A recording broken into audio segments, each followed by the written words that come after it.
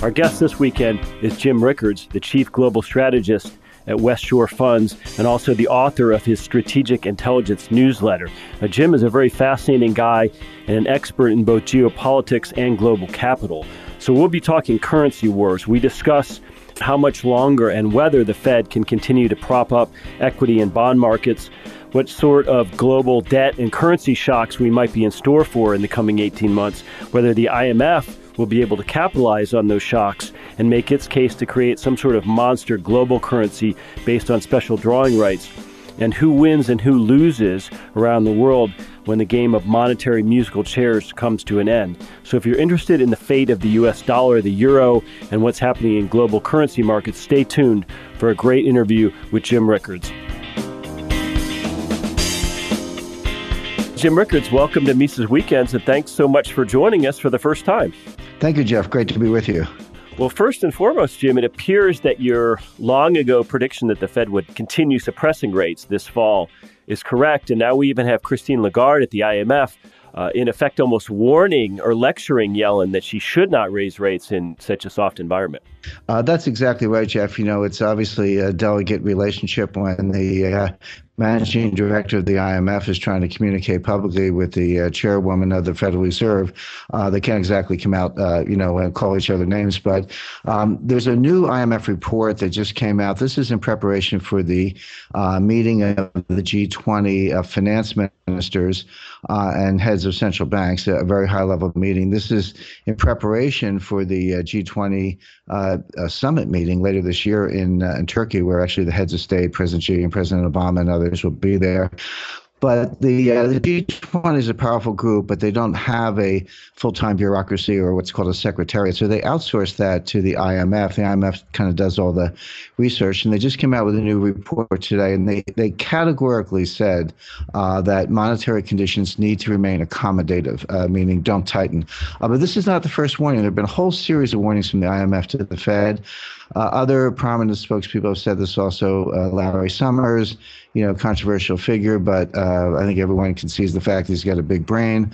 And so these warnings are coming from all over the place. And Yellen, she has to be aware of them. We'll see what she does. But I said in late 2014 that the Fed would not raise rates in all of 2015.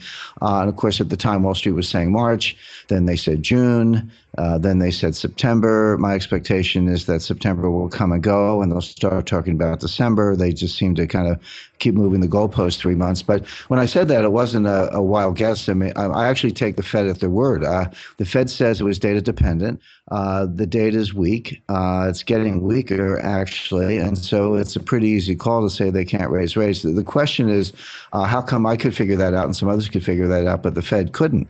How come they couldn't figure out their own rate path? And the answer is that they based their expectations and all their tough talk about rates was based on the forecast. And the forecast, they have the worst forecasting record of any institution I can think of. They've been wrong by orders of magnitude 6 years in a row. So when I see the Fed has a kind of rosy forecast, I immediately assume the opposite is going to be true. But if you're basing it on hard data and good forecasting, it's easy to see they can't raise rates. If you're basing it on the Fed's forecast, you can see where the rate talk comes from, but they have a very flawed model.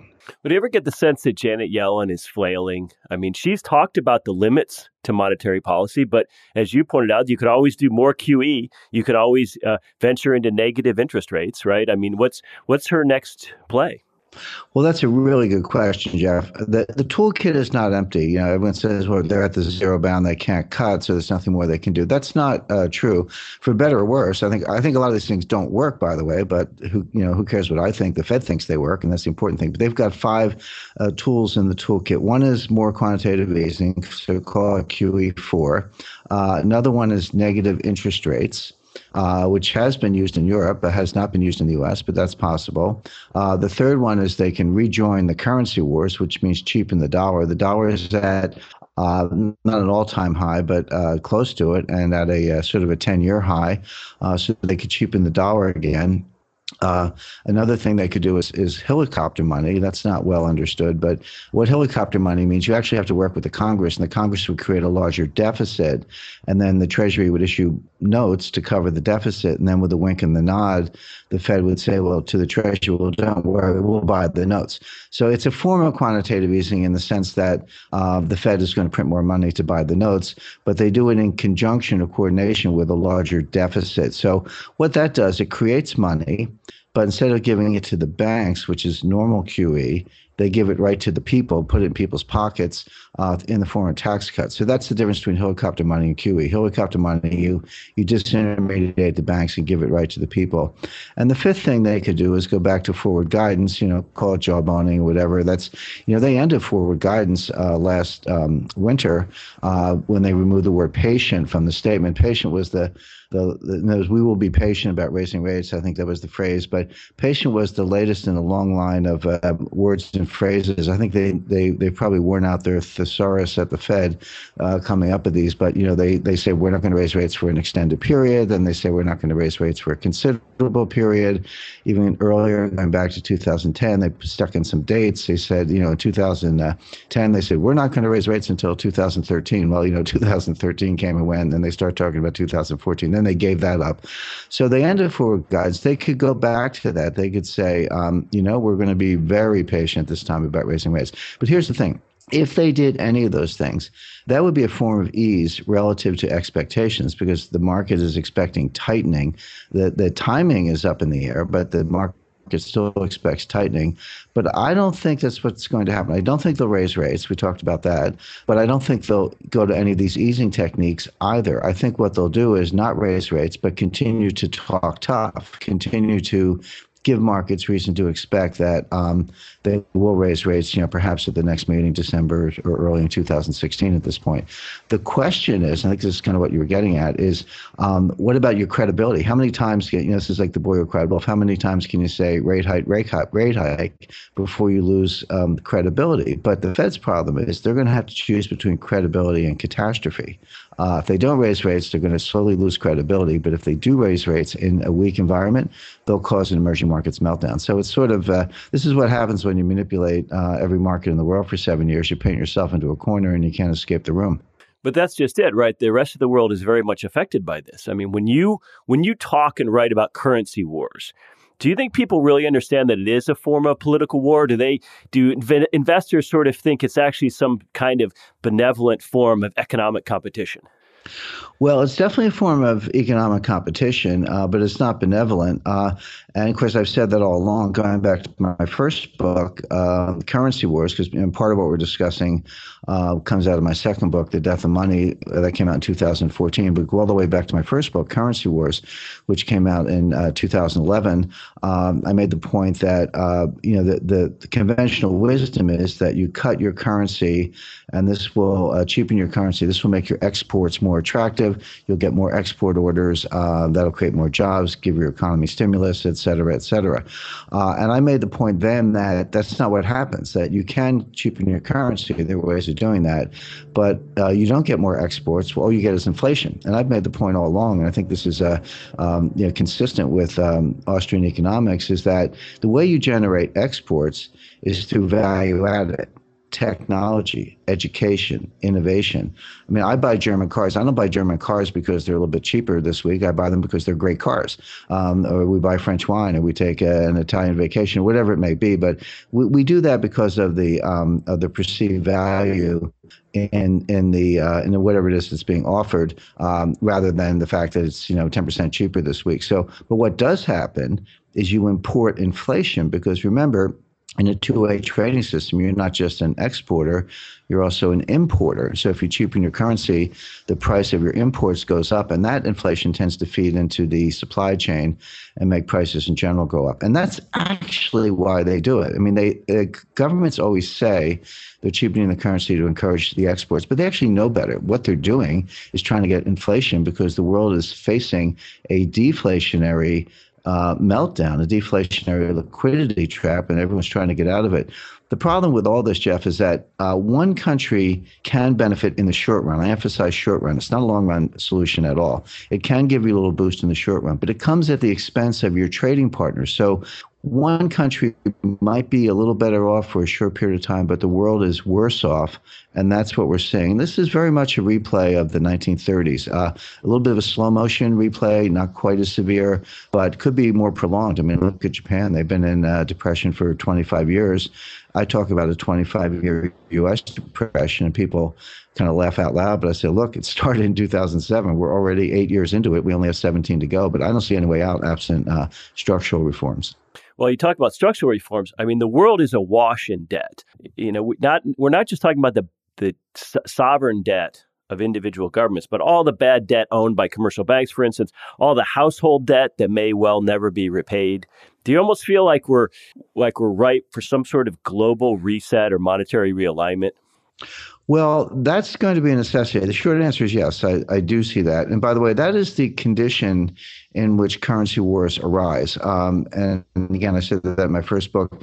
The world is not always in a currency war. But when we are, they can last for a long time. They can go on for 10, 15, 20 years. The currency war we're in now started in 2010. I'm not the least bit surprised that here we are in 2015. And it's still going on. And people say, oh, gee, how did you know 5 years ago that we'd still be in a currency war? And the answer is because that's the way they roll. They do last for a very long period of time. And the reason for that is they don't have a logical conclusion. I cheapen my currency to get the edge on you, and then you cheapen your currency. Well, just multiply that by 168 members of the IMF, and you can see that really has no end. The only way currency wars end, there are two ways. One is systemic reform, which I think is maybe what you mean by a global reset, where you have a Bretton Woods style conference, or at least something like the Plaza Agreement in 1985, where the leaders of the major trading and financial powers get together and they just say, look, this is ridiculous. We need to reshuffle the deck and come up with a new deal. So that's one way out. The other way out is systemic collapse, where the system just falls apart, as it did on the verge of World War I, World War II, and again in 1971 when Nixon suspended the convertibility of the dollar into gold. So you either get systemic reform or systemic collapse. And actually, if you have systemic collapse, that would force systemic reform. So one way or the other, you get to a global reset. Interestingly, I've had private discussions in the last couple of months with Ben Bernanke, of course, former chairman of the Federal Reserve, and John Lipsky. John was former head of the IMF. So, you've got two individuals, both PhD economists who headed the two most powerful financial institutions in the world. 10,000 miles apart. I spoke to Bernanke in Korea and I spoke to John in Washington. And they both used the same word to describe the international monetary system. They both said this is incoherent. I thought it was really interesting that they chose the same word. I'm not suggesting that they, cooked it up for my benefit. It just shows that the people who are most knowledgeable about the system are looking at it and know that it doesn't work. So we're heading for one of these two outcomes. My concern is that because of denial, delay, and sort of pulling rabbits out of a hat, such as quantitative easing, they're going to delay the reform to the point where we actually have the collapse. And then, again, we'll see. And that's really what I'm trying to do for readers and subscribers to my newsletter and people on interviews like this is just say, let's put ourselves into that scenario and see how it plays out, and then come backwards and say, what would you be doing today with your portfolio to prepare for that kind of monetary reset? That reset might come on the heels of a euro or a dollar endgame, right? And you've talked quite a bit about the role that IMF special drawing rights might play in a new global system. And years ago, Pat Buchanan talked about how he saw the future of currency as being one of two things: either some sort of collapse whereby nations retreated to their own nationalist impulses and interests with their own currencies, like a resurrection of European currencies, for instance, or that there would be some sort of monster global currency. And I'd be interested in your thoughts on whether the IMF special drawing rights are going to be that monster global currency in that scenario. Well, first of all, I agree with Buchanan. I would add one element. So Buchanan said either the world will retreat and go autarkic and come up with local currencies instead, or go to a monster global currency. There's a third path I would put in the mix, which would be a gold standard of some kind. And, when I say gold standard, I know Austrian economists have a very definitive view of what that means, no fractional reserve and, 1-to-1 ratio and gold to back dollars, et cetera. And that's one way to do it. It's not the only way to do it. There are other ways to structure gold standard, some more rigorous than others, some not much more than using gold as a reference point. Some spokesmen have talked about that. But anyway, take the whole spectrum from fully backed by gold, no fractional reserve at the one hand, to just using it as a frame of reference on the other. But that's a spectrum of various types of gold standard. And I would put that in the mix as well. There's no doubt that global monetary elites, and by the way, when I use the phrase elites, I'm not talking about some black helicopter conspiracy. I mean, we know who these people are. I mean, it's Christine Lagarde and Janet Yellen and Marty Feldstein and Kuroda at the Bank of Japan, and the heads of central banks and finance ministers and leading academics and powerful financiers, people like Jamie Dimon, and the people who show up at Davos. In other words, we know who they are. It's not a mystery. What they want is the SDR. They want a global currency. I mean, the great Mundell, Robert Mundell, Nobel Prize winner, said, I think 50 years ago, the optimal currency zone is the world. He said, as long as you have more than one currency in play, there's going to be some transaction cost or some inefficiency or some arbitrage that you're going to have to deal with. So the world's moving slowly in that direction. Now, and that would be the SDR. That would be the special drawing right. That's this world money issued by the IMF, acting in its capacity, in effect, as de facto central bank of the world. Gold is out there. Maybe a gold-backed SDR is not such a bad idea. In other words, take Mundell's idea of an optimal currency zone with the whole world using SDRs, but combine it with an old Austrian idea of a gold standard. The problem that could work theoretically. The problem with that is the accountability of the IMF. The IMF doesn't answer to anybody. They're self-appointed, self-perpetuating. I mean, they have articles of agreement, and I know it came out of the Bretton Woods agreements, et cetera. So there is some governance there, but kind of is reporting to the G20 these days, and they're unelected, non-democratic. You've got everything from kings and dictators and communists side by side with, functioning democracies, et cetera. So I'm a little troubled by the lack of accountability. But the third thing, let's go to Buchanan's other point, and I agree, and I talked about this in my book, Currency Wars, that the system would actually break up into little blocks. We're seeing that also. Prime Minister of Russia, Vladimir Putin, announced the other day that he's advancing the ruble as a regional reserve currency. Now, the ruble is not ready to perform a role as a global reserve currency. That's not even close. But in their periphery, basically the former Soviet Union, or most of it, or the former CIS, Commonwealth of Independent States, Belarus, Kyrgyzstan, Russia itself, and some of the other autonomous republics around it, that their that their trade and interactions would be denominated in rubles. It basically is a way of getting rid of the dollar, and of course, we see the Chinese yuan expanding as well. So I think all three horses are in the race, and I don't want to predict a winner. What I'm trying to do is keep an eye on the horses, see who's ahead, and hopefully help investors structure their portfolios in such a way that no matter what happens, they come out with their wealth preserved. Well, Jim, we only have time for one more short question. It seems to me that in any sort of reset scenario, there are winners and losers, right? The U.S. has been thought of as a winner out of the Bretton Woods Agreement, and certainly the petrodollar arrangement has benefited the U.S. tremendously. Are winners and losers going to be identifiable if this IMF-led process begins? And doesn't that raise the specter of war or tension? Well, I think winners and losers are identifiable. And again, that's what I spend kind of most of my time doing. It goes back to your earlier question, Jeff, about the debt. Depression and currency wars, what are the preconditions for that? Well, the preconditions are too much debt, not enough growth. Simple as that. Too much debt, not enough growth. When was the last time the world saw this? Well, after World War I, in 1919, 1920, Germany owed onerous reparations to England and France. England and France owed enormous war debts to the United States. Nobody was forgiving any of the debt. Everyone was insisting on payment in full. There wasn't enough to go around. And that led to an outbreak of currency wars, and that led to a Great Depression, and then in turn led to World War II. So there was and then trade wars thrown on top of that. So there was a very deleterious and destructive path that came out of that. We saw the same thing in the late 1960s, early 1970s. England had still had too much debt, had not paid off its World War II debt, and the U.S. was going into debt to finance the combination of the Great Society and the Vietnam War, the so-called guns and butter policy of President Johnson. So there was the reset wasn't it wasn't World War III, it wasn't deflation and depression. There, the reset was inflation. Enormous inflation. From 1977 to 1981, the United States had 50% inflation, 50, in a 5-year period. I know, Ron Paul and Austrians like to point to the tenure of the Federal Reserve, and they'll say, since the creation of the Federal Reserve in 1913, the dollar has lost 95% of its purchasing power, which is true. But, no matter what you have left, you can always lose 95% of what you have left. And that's what happened from 77 to 81. There was a 50% devaluation in a very short period of time.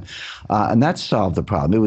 But it caused enormous disruption, enormous losers. So who were the winners and losers in these various scenarios? Well, in inflation, and there's no question that central banks, the IMF, the global elites, the use of SDRs, all of that is designed to cause inflation. By the way, it's all failing so far. They haven't really played the SDR card very, very aggressively, but they could, and I do expect that in the future.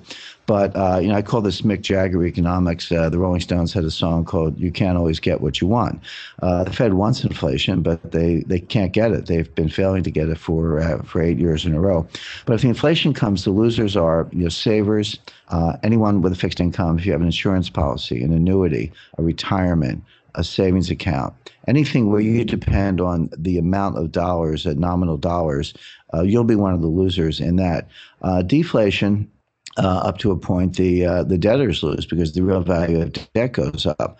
But you have to play that through. So you say, okay, well, we have deflation, the value of debt goes up, my debt becomes more and more onerous. And that gets back to your point about dollar-denominated debt issued by companies in emerging markets. And the BIS estimates there's $9 trillion of dollars-denominated debt issued by private sector emerging markets borrowers. These are not sovereigns where you can go to the IMF and get a loan. These are corporations, state-owned enterprises.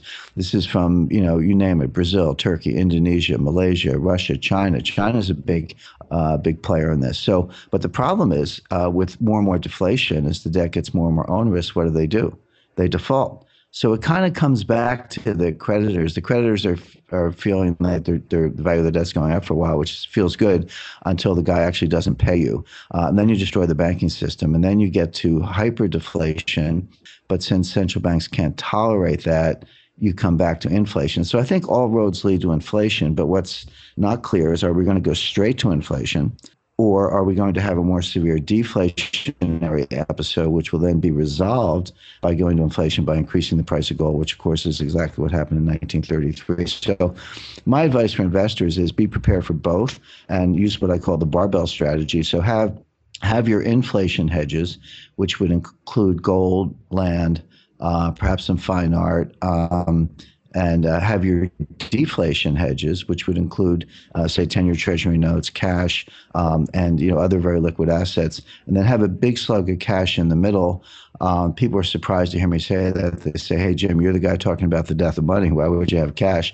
Well, the answer is I might not have it forever, but you might have it in the short run for 3 reasons. One, it's a good deflation hedge. The value of cash goes up in deflation.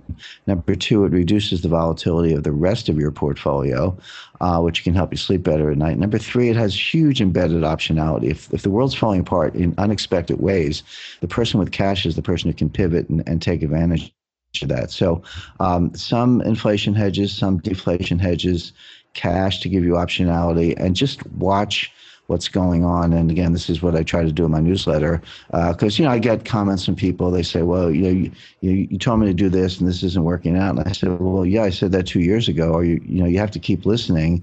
You have to stay tuned. You can't just, as the expression goes, set it and forget it. In an environment like this, which is dynamically unstable, you have to be very nimble, and you have to be kind of paying attention all the time. And again, that's exactly the service we try to provide in my newsletter. Jim Rickards, thanks so much for your time, and I hope you'll join us again sometime. I hope so. Thank you, Jeff. Ladies and gentlemen, have a great weekend.